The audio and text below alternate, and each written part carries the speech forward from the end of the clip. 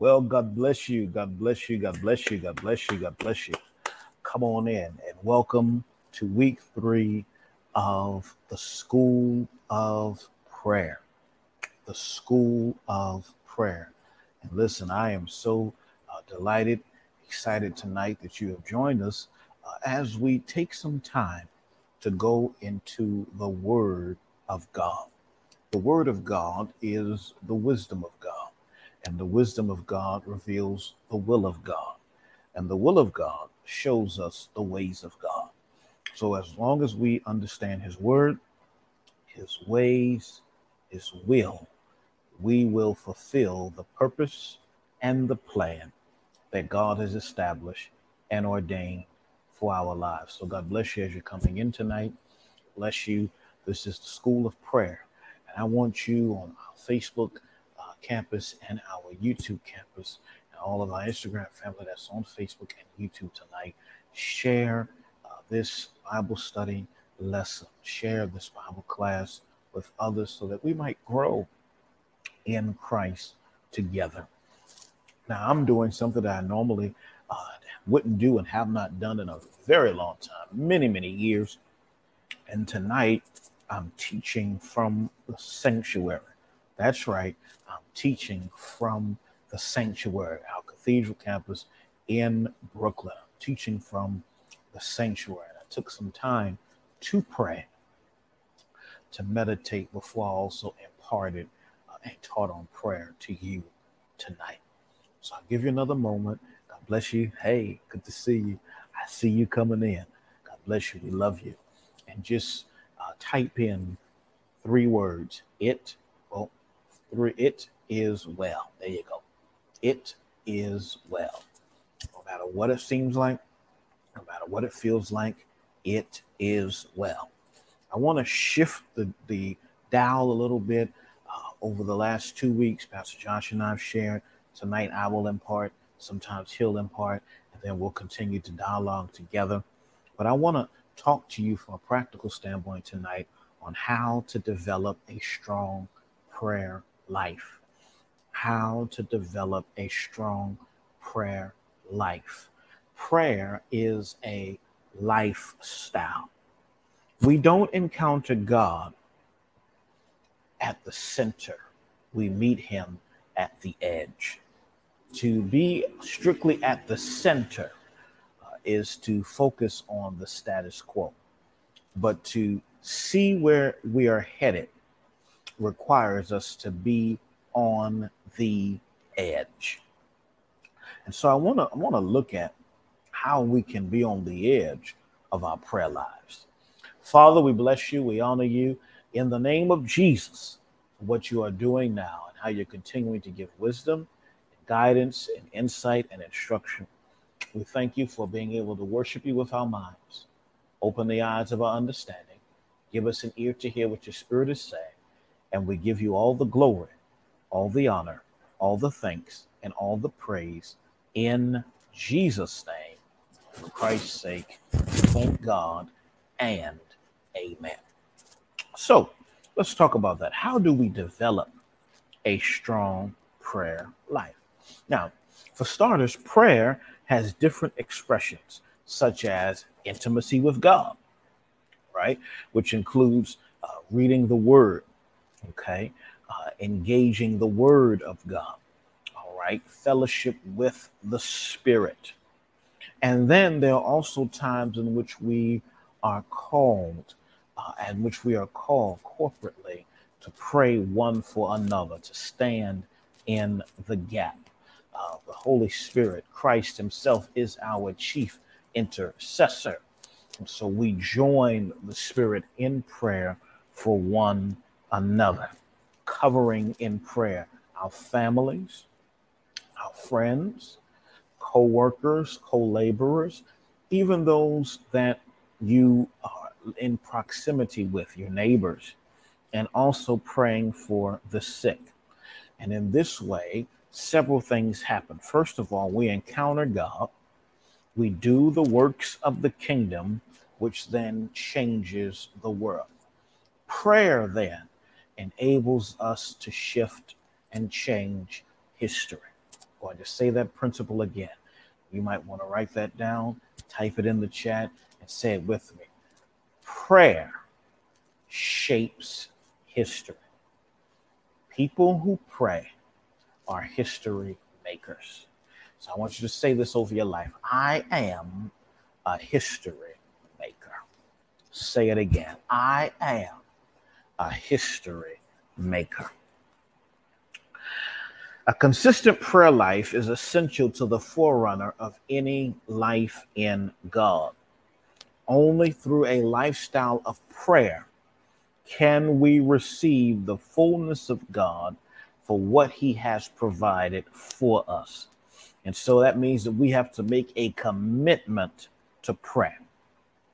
Prayer, communion, communication. Another way of looking at prayer is consistent communion and communication with God. Consistent communion and communication with God. It is talking to God, talking with God, and listening to God. Not just a laundry list of, oh, I need this, I want this, I want that, I want this, I want that, but engaging and listening deeply to what the Spirit of grace is really saying. And I think that this is so acapella, it is so essential, it is so important. Martin Luther, the general of the Protestant Reformation, if you will, had said, to be a Christian without prayer is no more possible than to be alive without breathing. To be a Christian without prayer is no more possible than to be alive without breathing. Prayer, consistent communion and communication with God. Prayer, consistent communion and communication with God. And one thing I like what Oswald Chambers said. And he said, prayer does not fit us for the greater work. Prayer is the greater work. Prayer does not fit us for the greater work. Prayer is the greater work. And so I want us to understand that there are some powerful things that happen for us who are committed to a life of prayer. One of my favorites from years ago was a man by the name of Charles Spurgeon, dynamic preacher of the 19th century. And he said, if you believe in prayer at all, expect God to hear you. If you believe in prayer at all, expect God to hear you. If not, do not expect, and you will not have.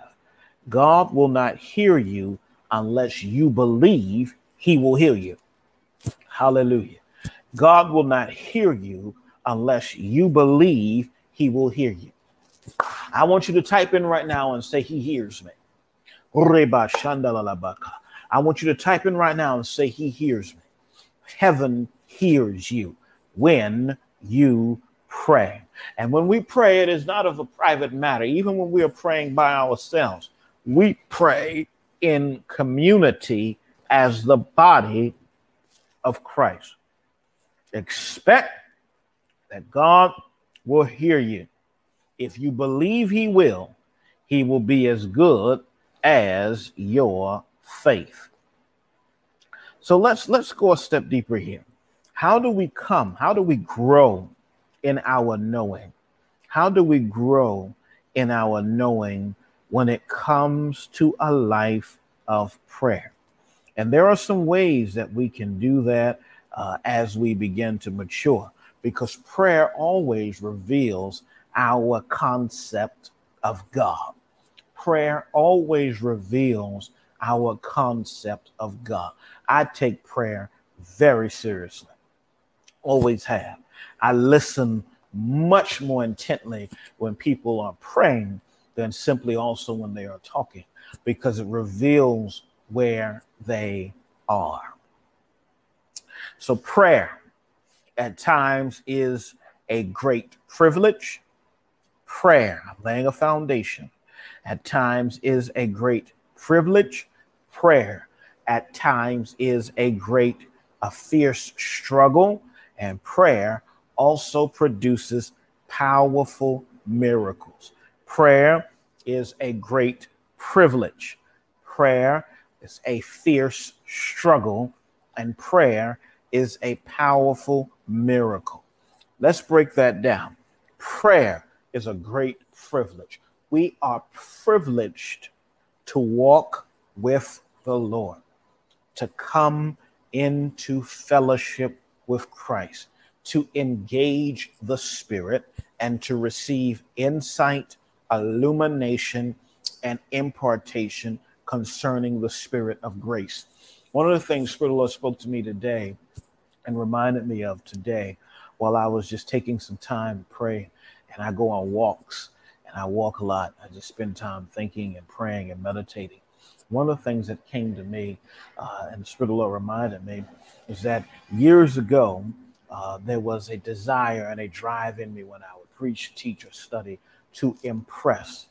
And one of the things the Lord showed me, he said, as you grow, you move from wanting to impress to wanting to impart. And that's really the essence of prayer. A lot of times we see people trying to impress when they pray. I remember growing up when we would go to conventions and go to meetings, and there would be people that get up to pray, and we knew exactly what they were going to say. Eternal God, our Father, marvelous monarch of the universe, and it's very lofty. And even though it's very lofty, it's dry as toast. Okay, it's not so much so about us trying to impress. It's about the Spirit of God wanting to impart. Are you hearing what I'm saying to you tonight?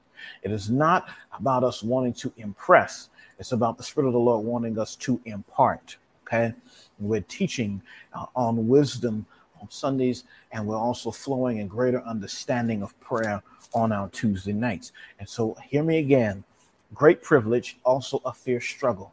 I have never had problems when we would do giveaways. We never had issues with giveaways.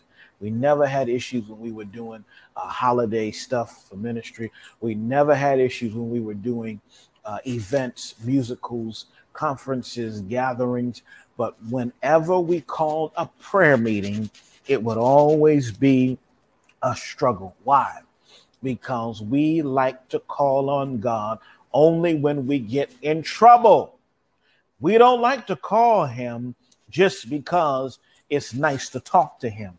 But many of times people have the tendency to only call on the Lord when trouble comes. And listen, saints, we want to move into maturity. Amen. We want to move into maturity. We want to come to the place where we understand what the Spirit of the Lord is doing and what he is saying in us, through us, with us, to us.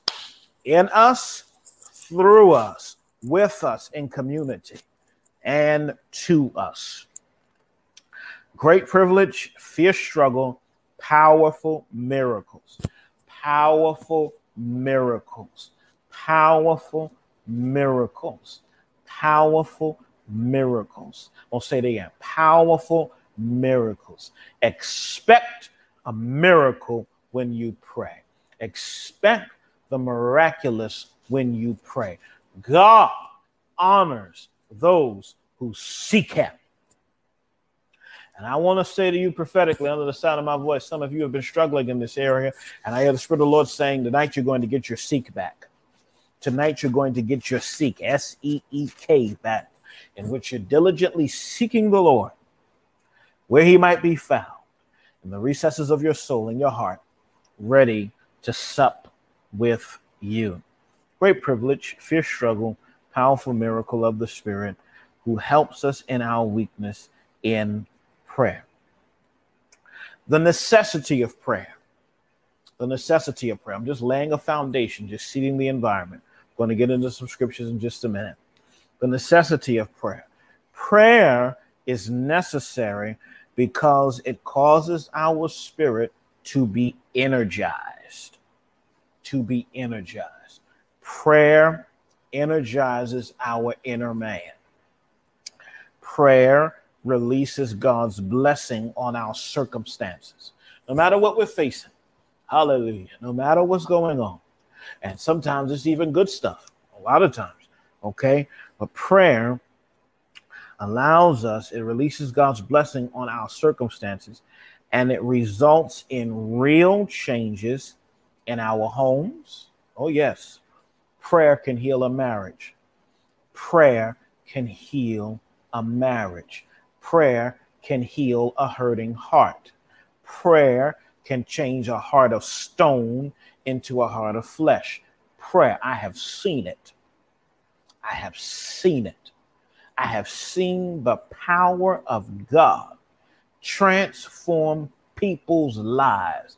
I have seen people who were atheists, who had every hesitation and resistance to the Spirit of God.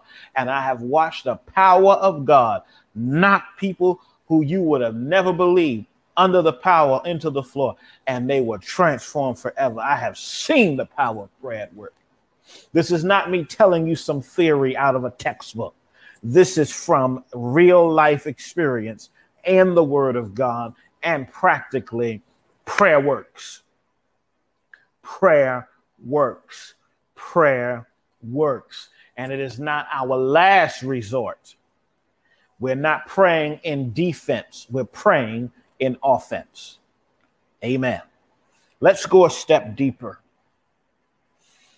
Prayer releases changes in families, in homes, in the church, throughout the nations, and in society. Prayer releases changes in our homes, in our families, in our churches, in our nations, and in society.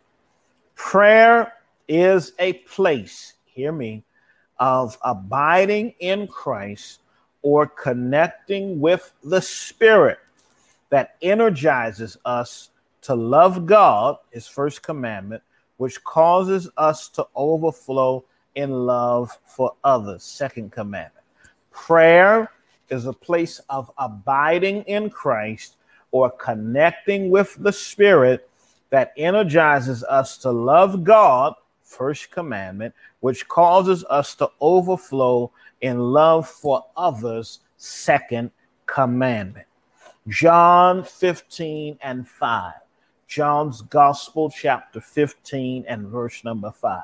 And the Bible says, he who abides in me bears much fruit. Semicolon. He who abides in me bears much fruit. For without me, you can do nothing. I want you to underline abides, underline fruit, and underline nothing. He who abides in me bears much fruit. For without me, you can do nothing. So prayer requires abiding. Hallelujah. We've got to abide. Prayer requires abiding. We've got to abide in his presence. We've got to spend time with God. We've got to serenade ourselves and saturate ourselves in the Spirit of God. We've got to make sure that our minds are regulated, our hearts are affixed, that we might receive from the Lord. Abiding, abiding, abiding, abiding, abiding, abiding. He who abides in me bears much fruit. Hold it, Jesus. I thought we're not supposed to look at anything as a result of when we pray. Wait a minute. When we pray, when we abide, it produces fruit. So there should be fruit in the lives of us who pray. There ought to be fruitfulness and not fruitlessness. I'm going to say it again. There ought to be fruitfulness and not fruitlessness. I'm going to say it one more time. There ought to be fruitfulness and not fruitlessness. He who abides in me bears much fruit, for without me you can do nothing. John 15:5. Prayer was never meant to be duty-based or merely results-oriented. I'm going to say that again. Prayer. We got to pray tonight. Yeah. Prayer. God, you know. Who wants to talk to somebody like that? Prayer is not duty-based. Okay. I gotta pray. No. You get to pray. What a privilege. I gotta pray. I gotta read my word. I gotta read. No. You get to read the word. Do you understand the sacrifices that were made for us to have an actual Bible? That it was over a process of literally over the last 500 years that enabled us to have a physical Bible with chapters and verses that we can actually read consecutively together. Do you know how much of a blessing that is? Do you know that William Tyndale, who was one of the pioneers in the 16th century, literally translated 2/3, 80% of the original King James from 1611, that William Tyndale had literally translated some of the original language in the Greek, from Greek to English. One of the first English translations of scripture came from William Tyndale, and William Tyndale gave his life for that. Do you understand how much of a blessing it is that someone gave their life for us to have what we have right now? When Tyndale did that, they were so angry that they literally strangled him, they killed him, and they burned him at stake because they did not want this word to get in the hands of the people. There was a sacrifice for us to get the Bible as we have it in our hands today. It was a byproduct of the printing press. One of the first technological advances, the first book ever printed was the Bible in our understanding in Western civilization. So don't ever take it lightly that we have the word at our fingertips. And the crazy part is we have the word of God at our fingertips and folk don't read it. Imagine that. We have the word of God at our fingertip. We have the ability to pray, and we don't use our weapons. And so we constantly get defeated, and we are weak and spiritually anemic because we don't have the iron of the word of God. Are you hearing what I'm saying tonight? Oh, come on here, somebody. And so prayer was never meant to be duty-based or merely results-oriented. Rather, it is the place of an encounter. Learn to see that. When you pray, it is a place of an encounter. I expect God to move. I expect God to heal. I expect God to deliver. I expect God to set free. I expect God to look out. I expect God to show out. I expect God to do exceedingly and abundantly above all that I can ask or think when I pray. When I pray, I know that I am talking to a prayer answering God. Oh, hallelujah. I feel the power of God right now. When I pray, when you pray, you are not being passive. You are being transformational. Let me calm down. I'm teaching, not preaching. I'm getting excited. Prayer was never meant to be duty-based or merely results-oriented. I'm turned up, okay? Rather, it is the place of an encounter with God where our spirit is energized as we grow to love him more. It positions us to be energized to love God and people by receiving God's love as a father and bridegroom. Let's go a step deeper. I want to submit to us that we love others better as we encounter God's heart. We love others better as we encounter God's heart. We do not have to give up our prayer time to make time for others. You can do both. Amen. Prayer that leads to intimacy with God protects us from burnout. Our prayer life serves as a buffer against spiritual burnout. Our prayer life serves as a buffer against spiritual burnout. And there will be times in which you have to learn to rest, in which you have to learn to pause. He makes me to lie down. in green pastures. He restores my soul. Here's the principle. Maintaining a heart connection with Jesus is the lifeline that enables us for decades to sustain our ministry, sustain our heart, winning the lost, healing the sick, doing works of justice and compassion. So why does God want us to pray? Why does God want us to pray? Why does God want us to pray? Why does God want us to pray? He wants us to connect with his heart in deep partnership. Watch this.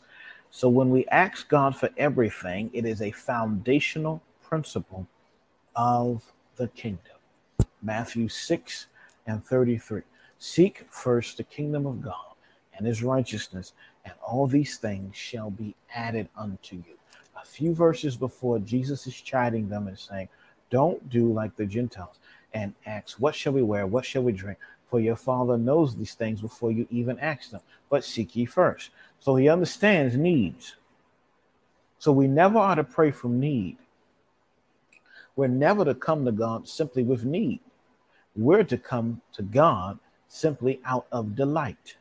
So we want to change our prayer paradigm from duty to delight. Okay? So we have to ask, not just think about our need with frustration and desperation. I want to give us two scriptures, and I'll lay some more about this.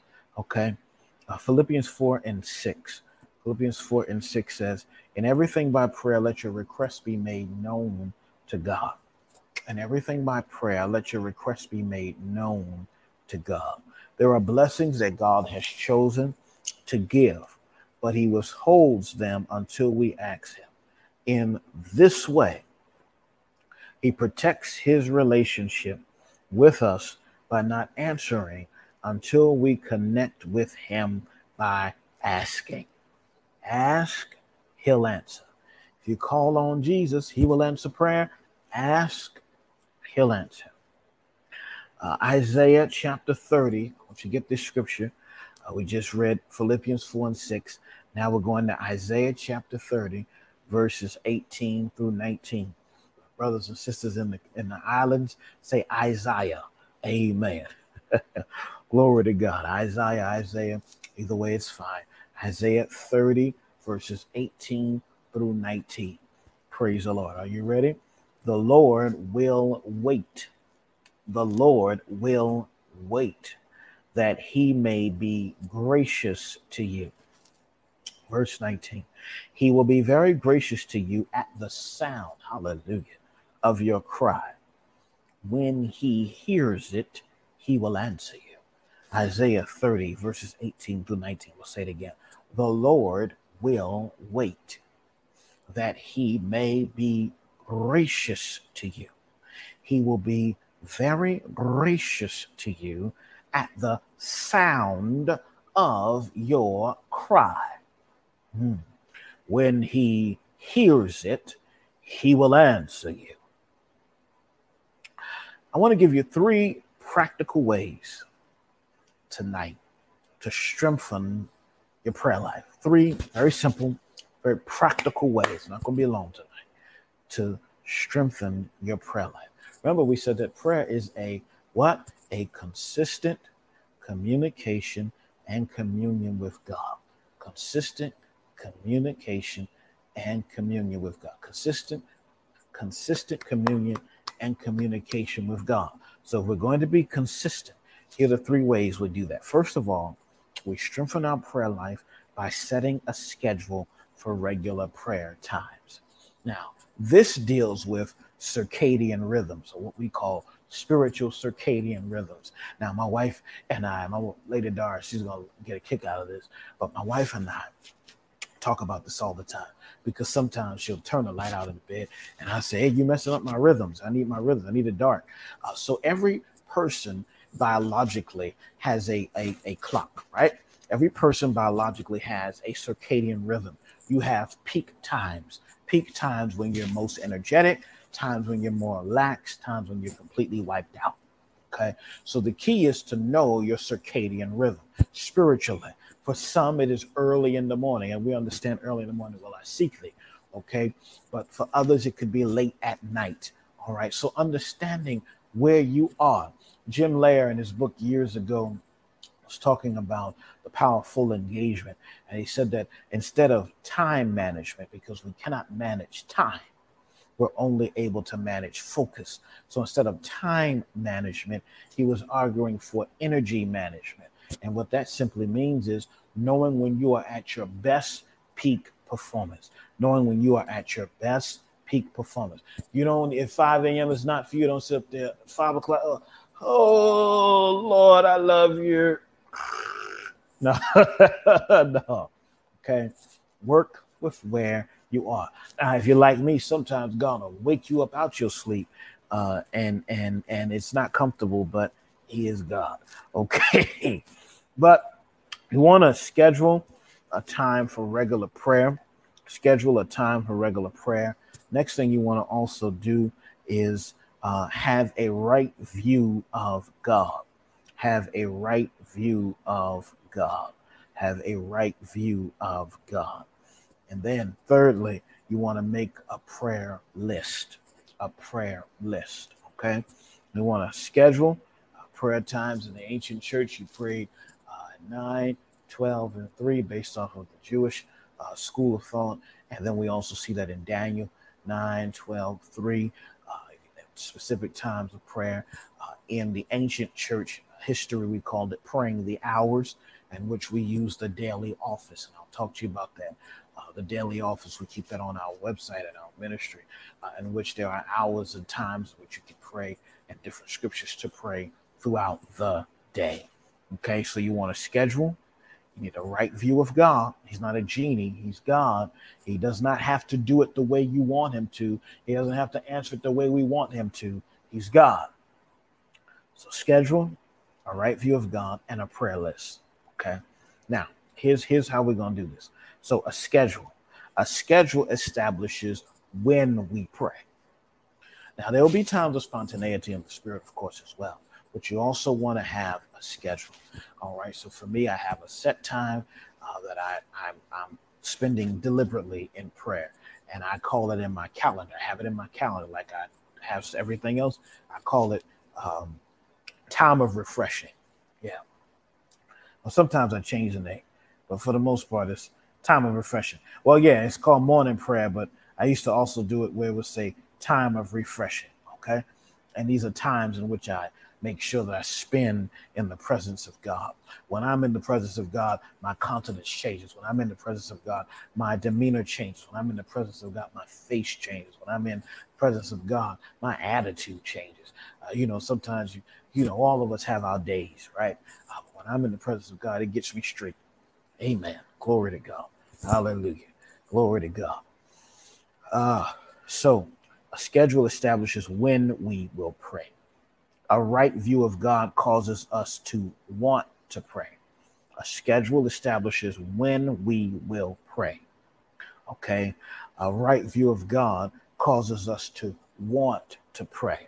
All right. And then a prayer list focuses us on what to pray. I'll say it again. A prayer schedule establishes when we will pray. Okay. A right view of God causes us to want to pray. And a prayer list gives us focus on what to pray. Okay. And so you want to make sure that you scheduleize your time, that you take some time to do that. Most people will pray 10 times more with the simplicity of developing a schedule and prayer list. I'm a living witness. I've been doing that, oh my God, at least 15, 20 years. Wow, something like that. When I was a little kid, I was deliberate about my prayer time. Even when I was at school, elementary, junior high school, college, working, everything, I was deliberate about my prayer time. Guard your prayer time. Guard your prayer time. guard your prayer time. When my wife and I were having our babies, our first baby, we were at the hospital, and my alarm would go off. She said, "What's that alarm?" I said, "My prayer alarm." And I'm rocking the baby, newborn baby, and praying. Okay, had the second baby. That baby came later on in the day, thank God. So I had already prayed on my way there. Okay, and so understanding that. So many who love God never develop, watch this, a consistent prayer life. Okay. Many who love God never develop a consistent prayer life because they lack these. They lack a schedule, they lack a right view of God, and they lack a prayer list. Okay. And I want us to understand these are three effective keys to developing a consistent prayer life. Okay. So over the years, we want to make sure that we take some time. Once our prayer time has been scheduled, that is sacred time. And you want to treat it as a real appointment with the King. Hey, you can even put it down as a doctor's appointment, Dr. Jesus, okay? And so we want to commit to the Lord that scheduled prayer times are appointments that should not be missed. Amen. And of course, you can deviate from your list. You can deviate from all those things as the Spirit of God speaks and as the Spirit of God moves. We want to make sure that we understand how this works. I want to give you three more things, and then I'm going to close tonight, and we will pick up next time. Okay? All right. So the first thing we want to understand when developing a prayer list, it is helpful to understand that there are three major themes of prayer. How many? Three major themes of prayer. Okay. I like to do things in 3s, 5s, or 7s. Every now and then I'll do something 4s, quads. Okay. But I typically 3s, 5s, and 7s. Okay. Three major prayer themes: gifts of the Spirit, fruit of the Spirit, wisdom of the Spirit. Okay. Let's do that again. Gifts of the Spirit, fruit of the Spirit, wisdom of the Spirit. Okay. Gifts of the Spirit, that deals with God's power and favor being released. God's power and favor being released. God's what? Power and what? Favor being released. Okay. Secondly, fruit of the Spirit. Fruit, singular, fruit of the Spirit. One fruit of the Spirit. That is God's power, God's character formed in us or others. See, we like the gifts, but we don't like the fruit, because the gifts is the power, but the fruit is what sustains the gift. The fruit is the character. And whenever there's a gift but no character, destruction is pending. Okay. So the gifts of the Spirit, God's power and favor. All right. The fruits of the Spirit, God's character is formed in us and others. We need to pray for the gifts of the Spirit, the power to be released, the fruit of the Spirit, the character to be released, and then the wisdom of the Spirit. Oh my God. We love the gifts, despise the fruit, and have no wisdom. The gifts of the Spirit deals with God's power and favor. Fruit of the Spirit deals with God's character formed in us, which leads us to the wisdom of the Spirit, which gives us God's mind, or the spirit of revelation that is imparted. So power brings the gifts. Character yields the fruit. Wisdom brings the mind of God to our circumstance and our situation. We want to make sure that we don't just have the power, we don't just have the bling bling, we don't just have the giftedness. We want to make sure we have the fruit of the Spirit, so that our character is developed, our character is established, our character is crystallized, and then we walk out of the gifts and of the fruit in the wisdom of God, so that we are able to impart what we have received to and with others. And when we do this, when the gifts, the fruit, and the wisdom of God are in alignment, transformation happens. When the gifts, the fruit, and the wisdom are imparted, transformation happens. And my prayer tonight is that we would learn how to operate in the fruit, in the gifts, and in the wisdom, so that transformation can continue to happen. Developing a prayer life. Remember, a schedule, a right view of God, and then you're developing your list. And when you're doing this, we're believing for the gifts of the Spirit, the fruit of the Spirit, and the wisdom of the Spirit. And what did we say? The gifts of the Spirit bring power. Fruit of the Spirit brings character. But the wisdom of the Spirit, what does it do? It brings the mind of God. We need the mind of God to navigate everything in our path, everything in front of us, and everything that God desires to do in and through our lives. Spirit of the living God, we thank you for what you have done tonight. Be glorified, be honored, be exalted, be praised. Thank you for clarity concerning where we are and where you're calling, destining, and establishing us to be. Lord, I've said what you told me to say. I've done what you told me to do. Now confirm this word with signs and wonders following. Allow someone's heart to be edified, encouraged, and strengthened. As we move from one degree of grace to the other, we give your name the glory, the honor, and the praise. In Jesus' name, amen. I pray that this has released gifts of the Spirit in your life.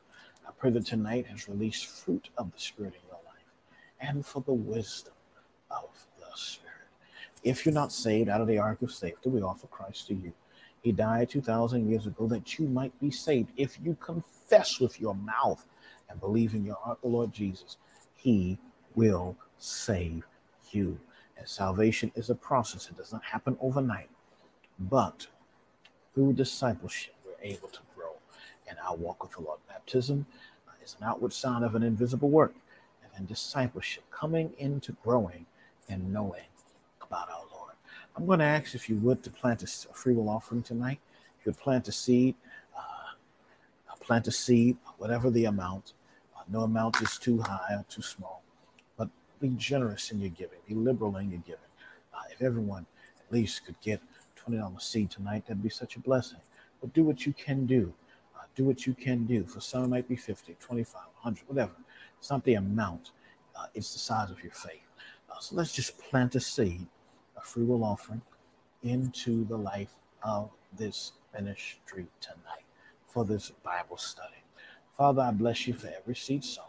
Thank you for the seed of the word that is given. Thank you for it falling on good ground. Bless your people tonight.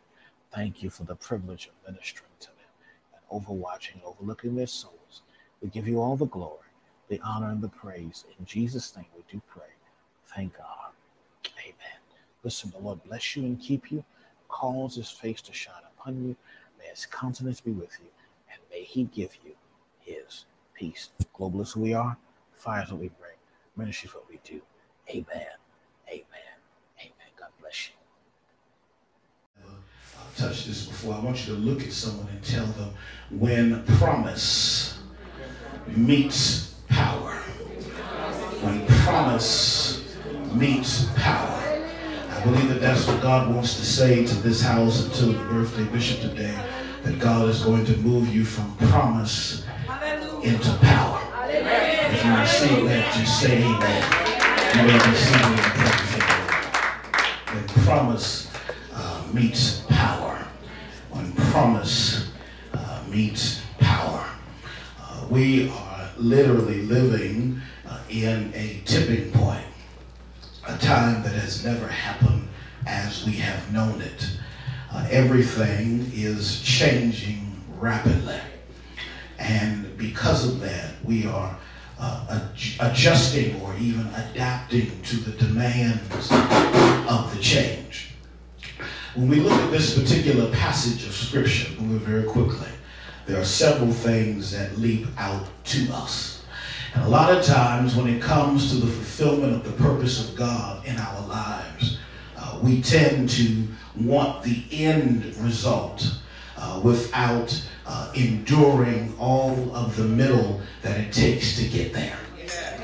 It is always more tantalizing, more exciting, more inviting for us to get to the end result instead of navigating through the messy middle. And as we are at the precipice of a brand new year, a year of the likes we have never seen before, I believe it is Victor Hugo who said it best when he said that though no man can have a brand new start, anyone can start from now and have a brand new ending. I said it again. He said, though no man can have a brand new start, anyone can start from now and have a brand new ending. God does allow U-turns. I'm going to say it again. God does allow U-turns. How many of you have made some wrong turns in your life? I wish I had somebody here today. You went some wrong turns and you turned some corners and did some things that you wouldn't always want to share about. But God has a way of detouring us right into his purpose, right into his plan. And I believe that these last 2 or 3 years, next month, will have been a time of detours, a time of changes, a time in which we have had to adjust to everything we once knew. A time, just like years ago when the Matrix had come out, they had presented a blue pill and a red pill. And the invitation was that whichever one you took would take you on a particular journey. And I believe that the Spirit of God has put us in a particular journey that has been at times uncomfortable. But for some reason in the mind of God, he has married us to this moment. And we must be sensitive to what he is doing. I want you to look at someone and tell them God is on the move. Now I want you to ask them, are you moving with him? It is easy to get stuck where God was and not where God is. To get stuck in what he was doing and not what he is doing. It is important for us to maintain our testimony. It's important for us to remember what God has done. But it's even more important for us to realize where he's taking us. That's why whenever you are driving, whenever you are riding, there is the rear view, but the rear view is always smaller than the front mirror. Because we are never to get too focused or too big on what happened before. But we are to look forward in faith for what God wants to do. And I believe that God has something on his heart. I believe that God has something on his mind. And as we look at this particular passage of Scripture, the book of Genesis is a book of beginnings. It's a book of origins. It enables us to understand how the family of God begins to be established in the earth. We understand that Abraham is the prototype in Genesis 12, moving swiftly, as the pattern or the paradigm of faith. And the Bible allows us to understand and to know that in Genesis chapter 12, God tells Abram as he calls him unto himself. And he says to him, I want you to leave your home country. And I want you to go to a place that you have never been before, and I'm going to establish you, and I'm going to make your name great. Abram had a promise, but he had no idea what it would cost. He had a promise, but he had no idea that it would involve all kinds of challenges. And I want to preach to the promises that we all are believing God for in this moment. And somebody here this morning, the Spirit of God is saying you're carrying a promise. And the promise has a lot of potential, but there's also the room for pitfalls. The promise has a lot of potential, but there's also room for abandonment. The promise has a lot of potential, but there's also room for aggravation. And there's something about when you know God has promised you something, and the more you pray and the more you believe, it seems as if the less opportunity is coming for it to come to pass. And I want to tell somebody today, by the Spirit of God, it's time for you to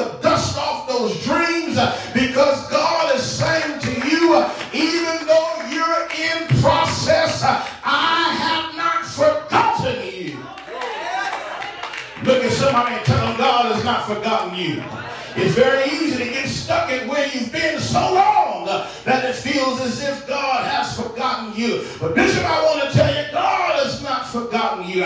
That's why death couldn't take you, because God has not forgotten you. That's why despite the surgeries, God has not forgotten you. I really came to preach to you and let them hear me preach to you. God has not forgotten you, and that's why there's more for you to do in a different way.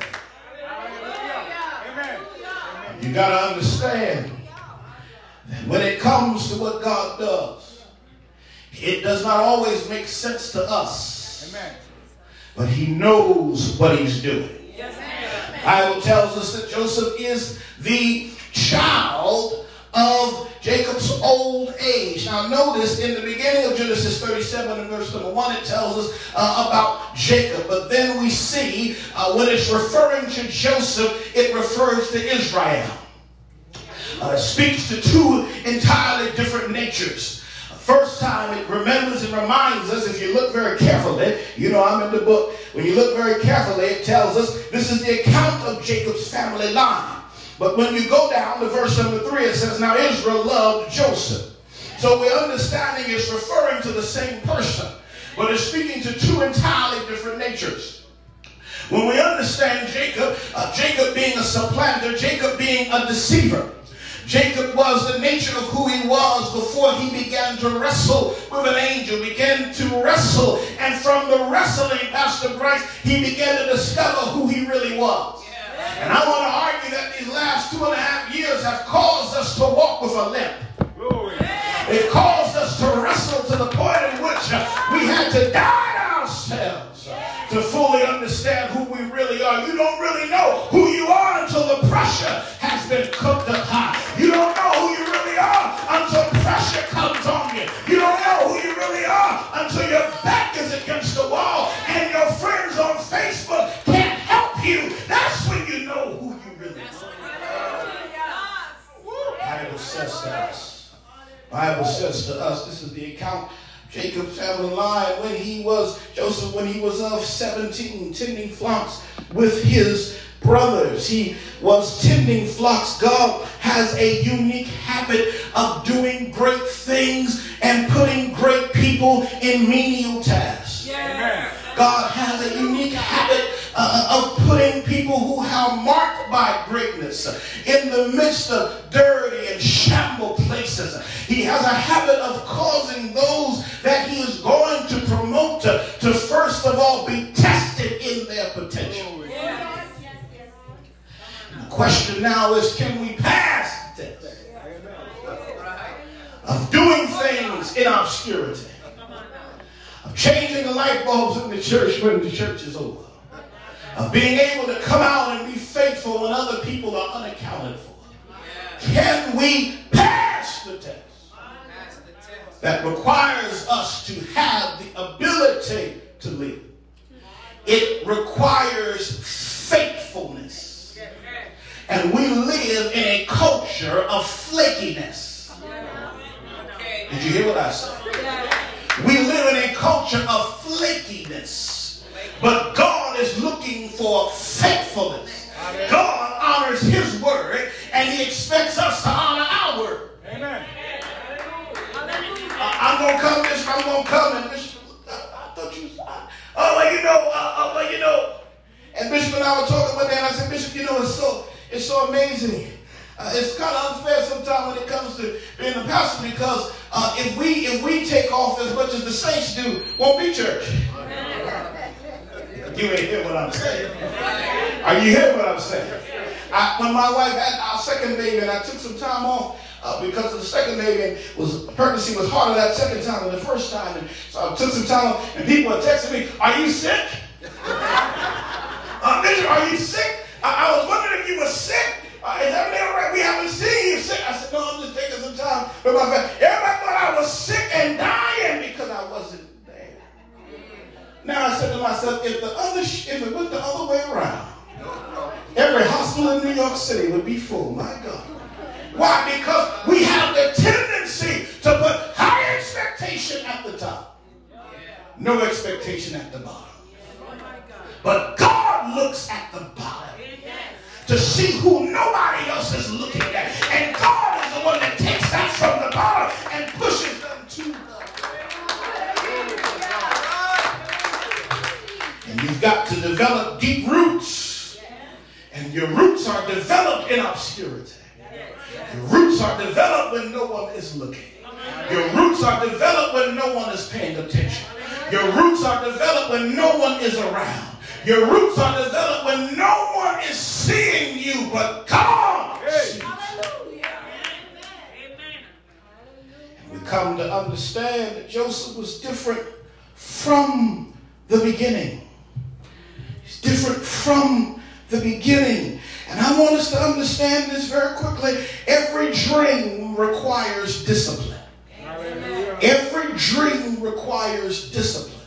One of the things about discipleship, it requires us to be disciplined. We've got to be learners. We've got to pray. We've got to be in the Word.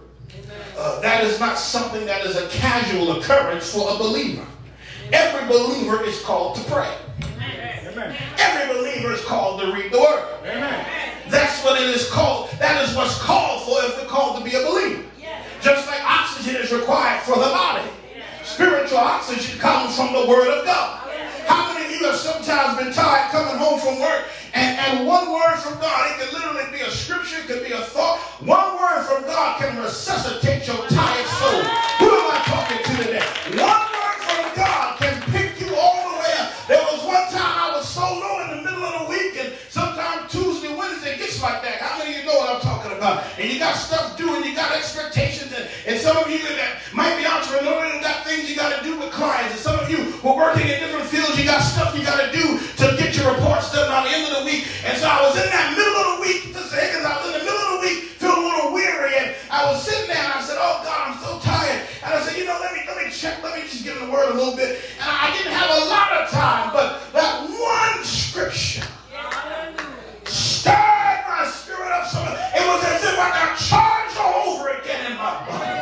And I came to tell somebody, don't you ever go a day without your charge. Don't you ever go a day. Don't you sit up there and charge all your devices and not charge your spirit, man.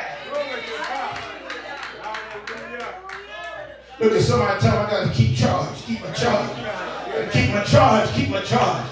Got to keep my charge. Got to keep my charge. Can't allow somebody else to charge their Tesla more than I charge my soul. Every dream requires discipline. Discipline is the bridge between thought and accomplishment. Discipline is the bridge between thought and accomplishment. But I want you to notice something. Dreams with discipline become reality. Amen. Dreams with discipline become reality. Come here. But dreams without discipline become nightmares. Amen. I'll say it again. Dreams with discipline become reality. But dreams without discipline become nightmares. And sometimes we are living in a nightmare out of the reality that there was some discipline that should have been there. Yeah. Notice here, Joseph presents to us the integrity of the dream. Yes, despite everything he went through, everything he did, he never compromised his integrity. And we live in a society today where the more you compromise, the more you get promoted. The more you compromise, the more you get put on. And God is looking and saying, I want to see the heart. You don't got to sleep your way to the top. You don't got to play your way to the top. Promotion comes not from the east or from the west. It comes from the Lord. Somebody told me when I was in college, if you don't pledge this and pledge that, you won't get this or that. And I looked at them and started laughing and said, I'm not looking for somebody to put me where God didn't put me. If God don't want me to have it, it's not for me. You can't stop what God has for me, because what God has for me is for me. We got to stop looking at people to put us on and look to God who made us, because it's in Him we live,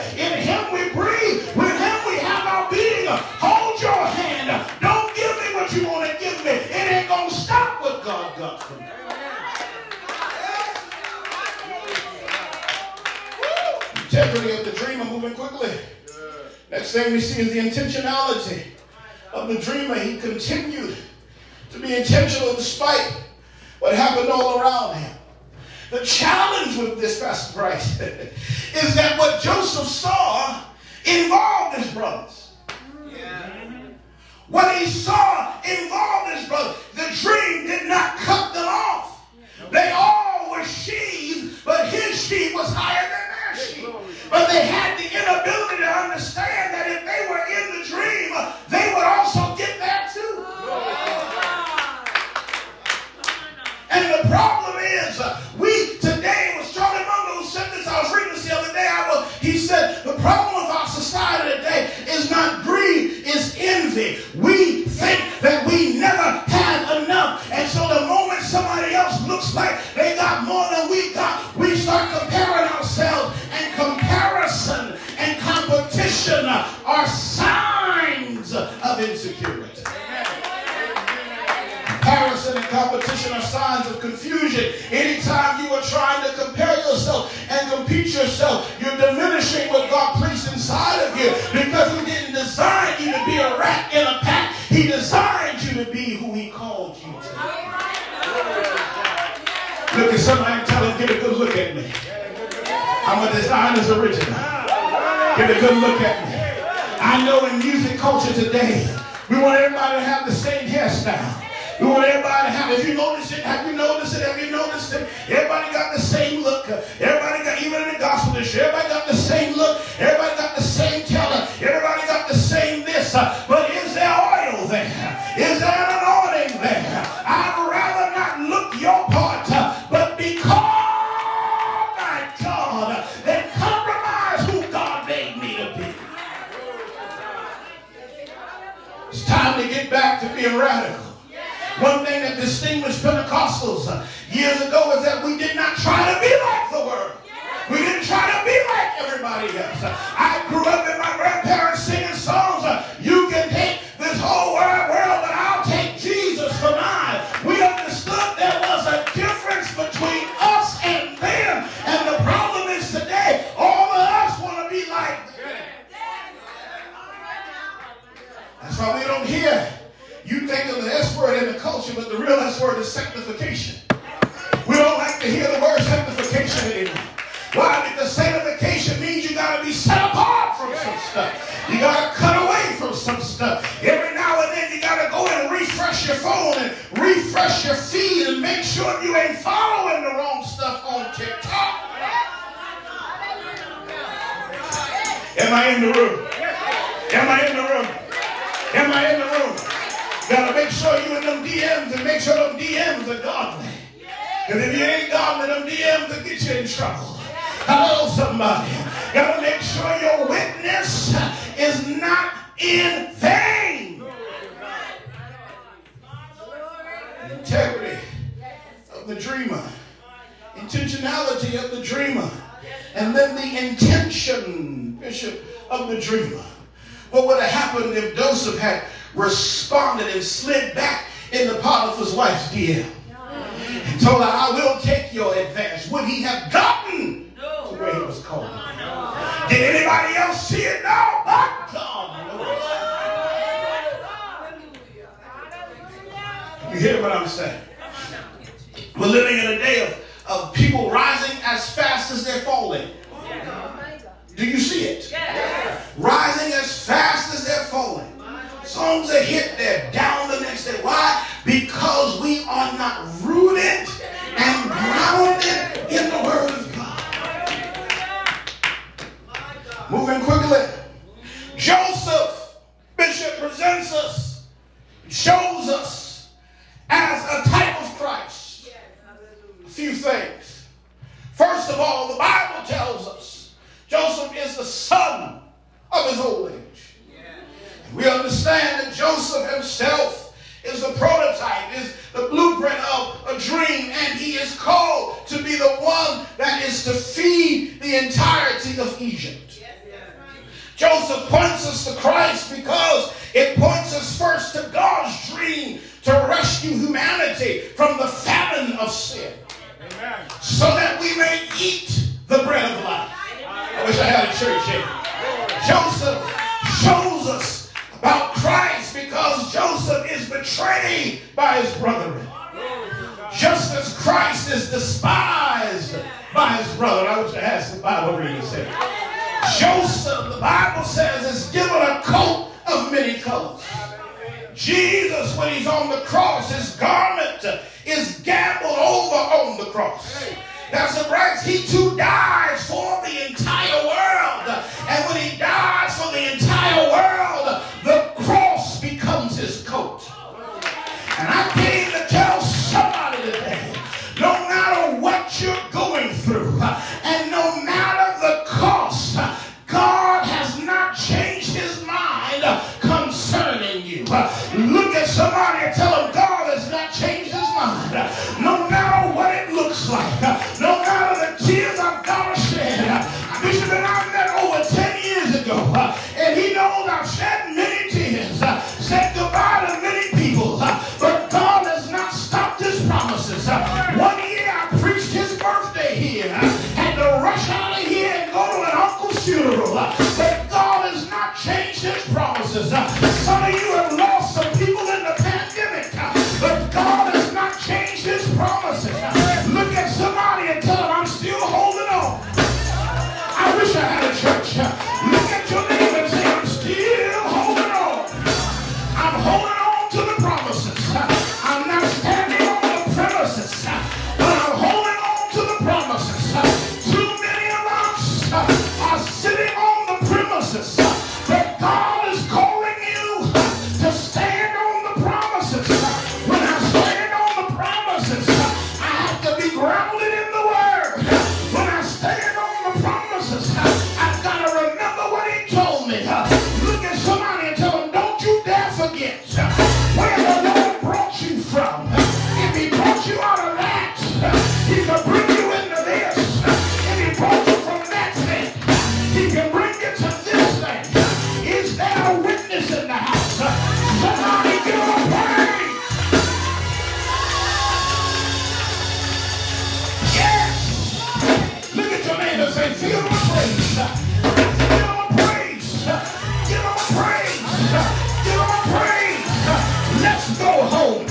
The Bible says in chapter 37 that Joseph had the dream at 17. But at that moment, he had no idea what he would endure.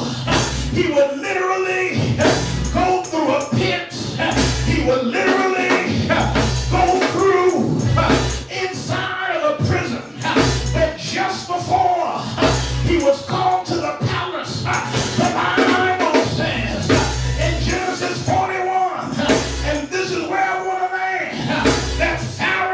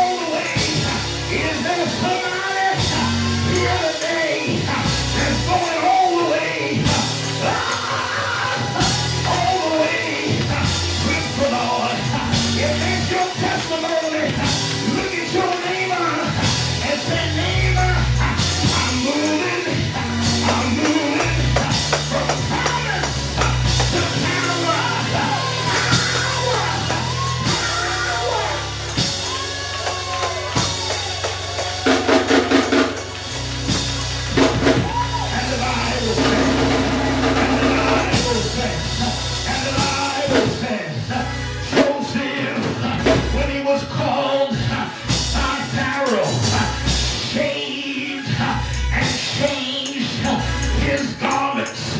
Why did he have to change and shave his garments? Because how he looked as a Hebrew wasn't how he was going to look in the palace. And God says, for somebody today, it's time to shave.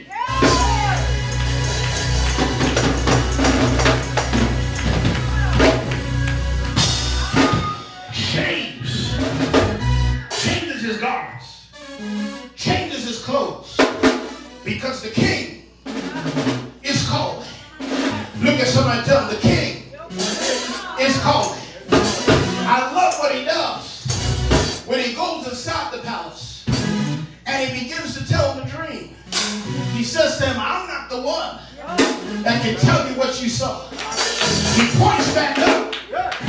David said, I will lift up my eyes unto the hills, from which cometh all my help. All of my help comes from the Lord, who made heaven and earth. Then the Bible says, when Joseph was 30 years old, he saw it at 17, but it took 13 years to get there. Bishop, the Lord told me to tell you that some stuff he told you years ago, it looked like it wasn't going to happen, but you had to go through 13 years, had to go through being rejected, had to go through being lied on, had to go through being sick, had to go through being betrayed, had to go through being hated on, had to go through being despised, had to go through preaching